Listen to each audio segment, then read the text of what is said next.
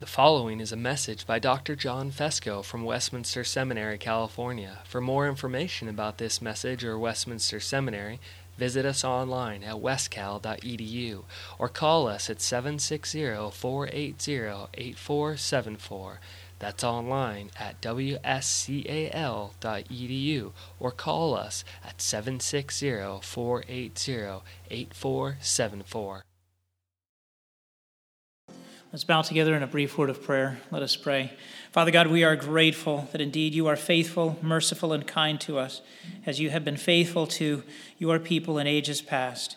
You dwelt in their midst, not only through your glory cloud presence over the tabernacle, but even later when Christ, your Son, poured out his Holy Spirit upon the church, which was signified by dancing flames above their heads, O Lord. We rejoice in the fact that we have your indwelling presence through Christ and by the power of your Spirit. So in this way, we want and ask that you would enable us to rely upon Christ and the grace of your Spirit, that we would not only hear the word this morning, but that we would have great fruit that would be as a result of your sanctifying power in and through us by use of your means of grace. We pray and ask these things in Christ's name. Amen. You may be seated. As you know, I've been doing a small series on the fruit of the Spirit, and so this morning we continue to do that. And so I'll begin this morning by reading Galatians chapter 5, verses 18 through 24. And this morning's chapel devotion comes to us on the fruit of the Spirit, particularly faithfulness. So let's give attention to the reading of God's Word, beginning actually in verse 16. But I say, walk by the Spirit, and you will not gratify the desires of the flesh. For the desires of the flesh are against the Spirit, and the desires of the Spirit are against the flesh. For these are opposed to each other, to keep you from doing the things you want to do. But if you are led by the Spirit, you are not under the law. Now the works of the flesh are evident: sexual immorality, impurity, sensuality, idolatry, sorcery, enmity, strife, jealousy, fits of anger, rivalries, dissensions, divisions, envy, drunkenness, orgies, and things like these. I warn you as I warned you before, that those who do such things will not inherit the kingdom of God. But the fruit of the Spirit is love, joy, peace, patience, kindness, goodness, faithfulness, gentleness, self-control. Against such things there is no law, and those who belong to Christ Jesus have crucified the flesh with its passions and desires. May God add his blessing to this reading from his holy and inspired word. When we think about the subject of faithfulness, I hope that above all else, our minds first and foremost come to rest upon God as our faithful covenant Lord. The Old Testament, for example, in the book of Deuteronomy, defines our God as the faithful God who keeps covenant and steadfast love with those who love him and keep his commandments. There is a slightly different key, if you will, when the scriptures talk about faithfulness in terms of human faithfulness.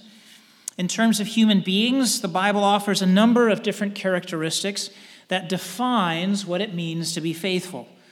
According to 2 Chronicles 31, verse 18, it means keeping oneself holy.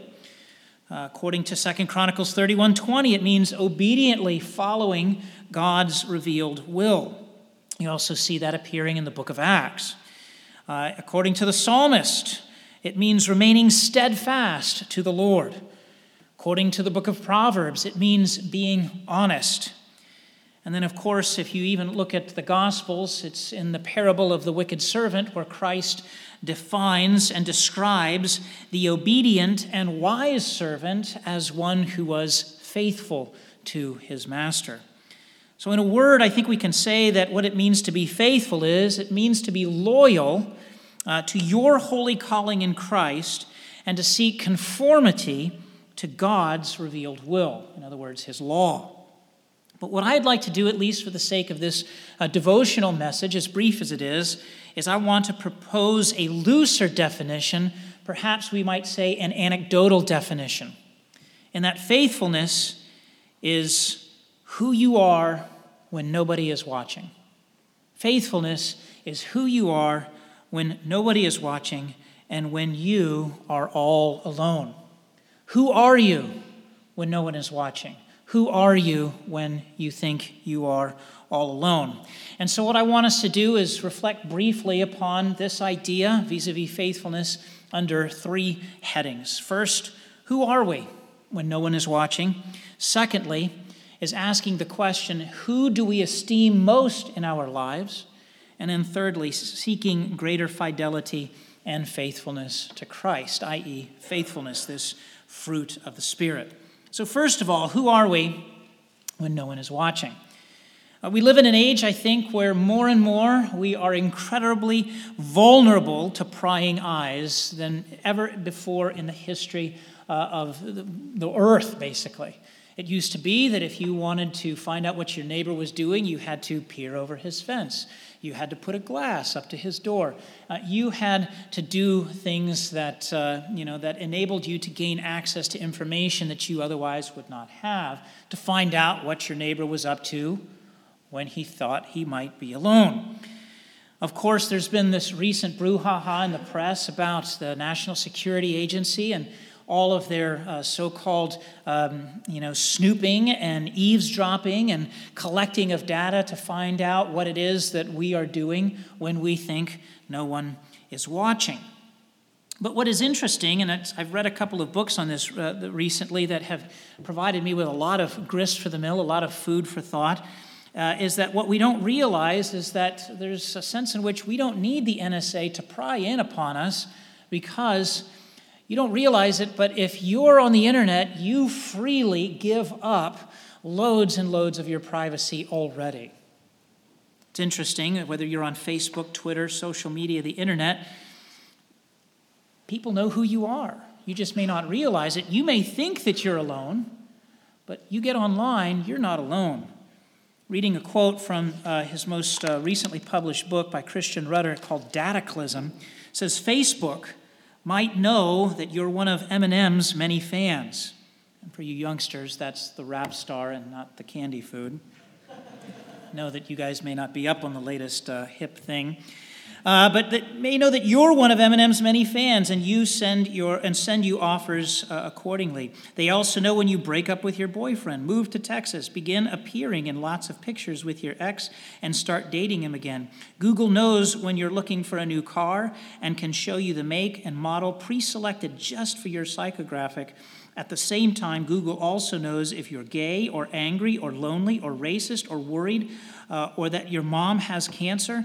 All we have to do is look at the data you enter, and from just a slight remove, the data reveals how people behave when they think no one is watching.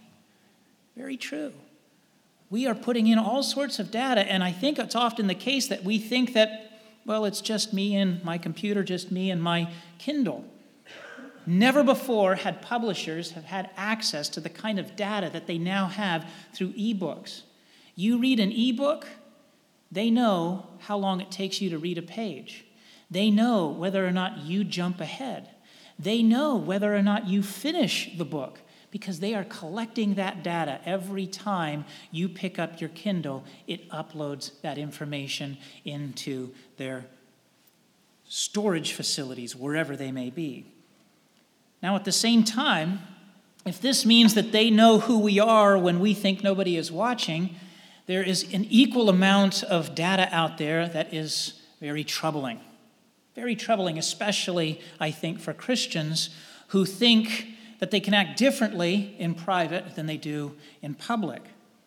At 99 cents per tune, now this book was dated a couple of years ago, so obviously iTunes prices have gone up since then. But at 99 cents per tune, get this, 20 billion, that's billion, 20 billion digital songs are stolen each year. 20 billion, which means that $19.99 billion are stolen annually from artists, labels, distributors, and record stores. Just one in 40 digital songs are paid for. Just 1 in 40. Who are you when you think no one is watching? estimates place that 50 million movies are downloaded per year as of about 2010. I'm sure it's increased in the last 4 years, with 49 million of them stolen illegally. Who are you when you think nobody is watching? Plagiarism. In terms of the internet, one of the single most pervasive problems on the internet is theft of intellectual property. These days, people seem to think that, well, it's out on the internet. It's free for me to take, and I can just put it together, mash it up, and make it my own. In a 2005 study, it revealed that 70% of college students admitted to engaging in some form of cheating. 77% did not believe that plagiarism was a serious issue, according to this study.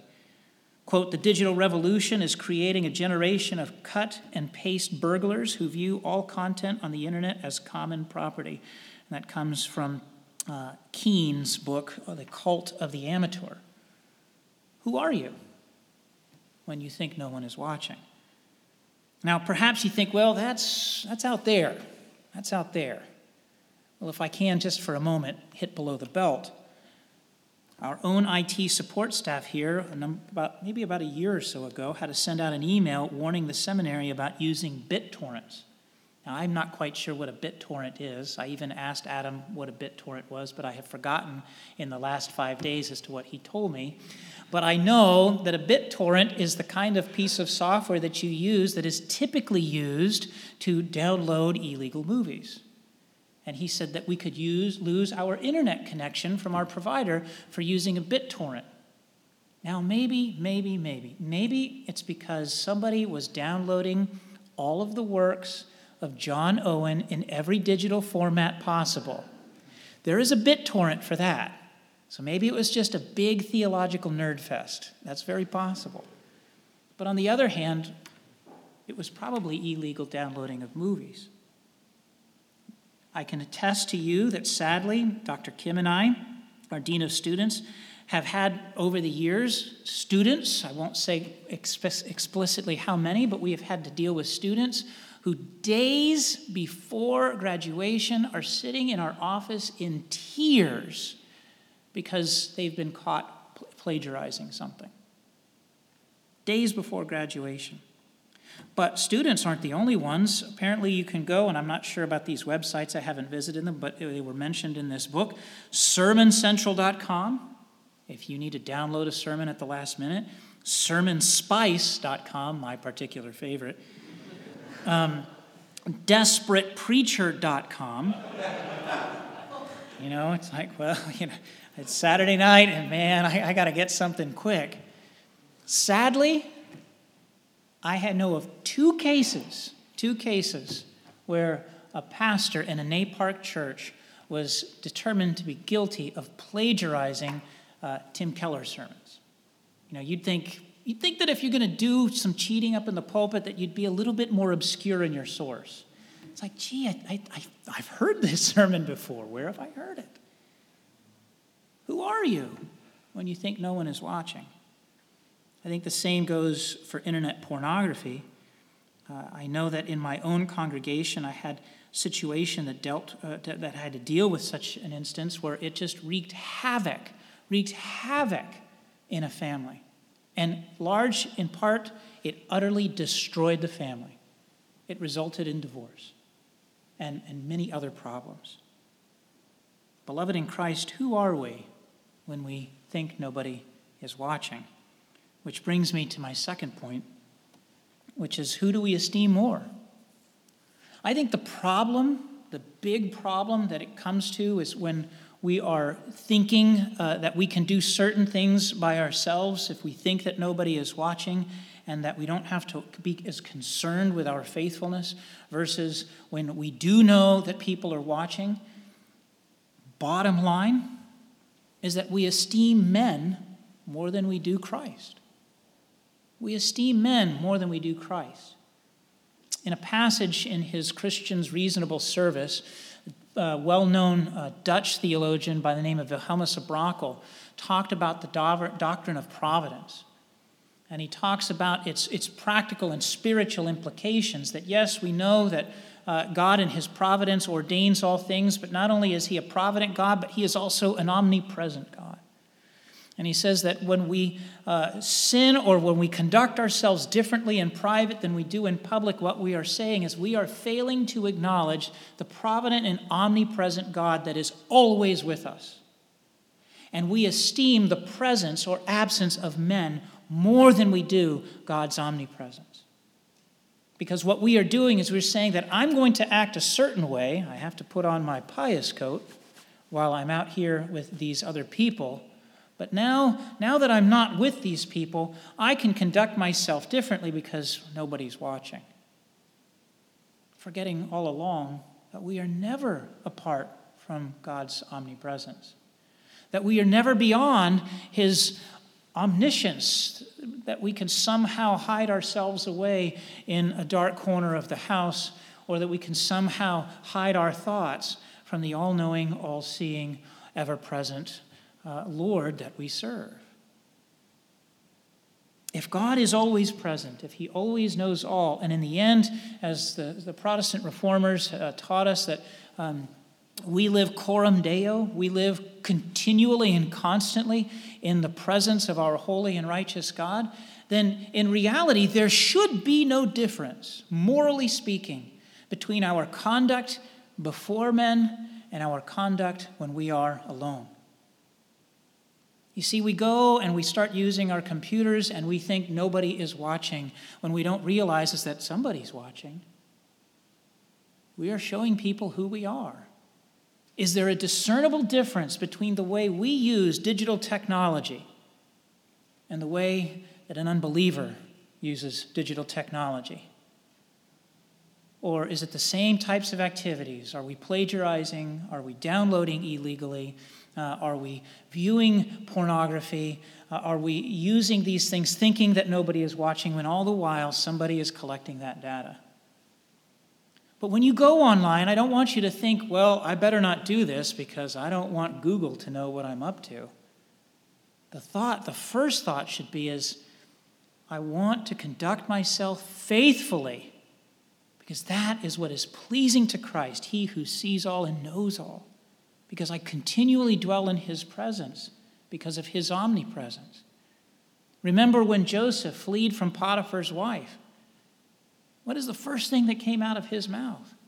When Potiphar's wife was trying to seduce him, he did not say, oh man, no way, I'm going to get in trouble. You know, I've set things up very well here. I could lose all of my authority and all of the trust that I have with my master. He didn't say, well, what happens if I get caught? I'm not, so often our fear is of getting caught, not necessarily a concern for holiness and faithfulness. No, Joseph said, no, this would be displeasing to the Lord. That was his first thought. Which brings me to my third and final point, which is seeking greater faithfulness, seeking the greatest fidelity possible that we can, is that we must ultimately never forget the source of our faithfulness. We must first, beloved, confess our faithlessness, and thereby we can then be open and ready to receive God's faithfulness to his covenant promises in Christ. If your online conduct has been less than holy, well, then you have to confess that to Christ before you can even begin to deal with it. Remember what John tells us in his first epistle. He says, if we confess our sins, he is faithful and just to forgive us our sins and to cleanse us from all unrighteousness. So we must seek our faithful covenant Lord first and foremost in Christ through the Spirit if we are to have any hope of being faithful ourselves. So we mustn't forget that through our union with Christ, we lay hold of the sanctifying power of the Holy Spirit. It is through our union with Christ that we lay hold of that fruit of the Spirit, faithfulness. I like to say it, it's simple, and I hope it preaches, but Paul doesn't call it the fruit of the Spirit for nothing. It's the fruit of the Spirit, which means that it comes from him. It comes to us from Christ through the Spirit, which means that we will not find greater fidelity in whatever moral bootstrap efforts we try, trying harder. I'm going to try harder to be more faithful. I was once with a young man who said he was having problems with lust, and so there was he knew how worldly the music was, that played over the radio, and so I said, well, what happened to your radio here? Did somebody break into your car and steal it? He's like, oh no, I took a hatchet to my radio. It's like, you did what? Well, I was struggling with lust, so I took a hatchet and I smashed the radio out of my car dashboard. Wow, okay. I just, did you think about praying? Disconnecting the fuse, In other words, you can try all you want. There is sanctification in the power of the flesh, and then there's sanctification in the power of the Spirit.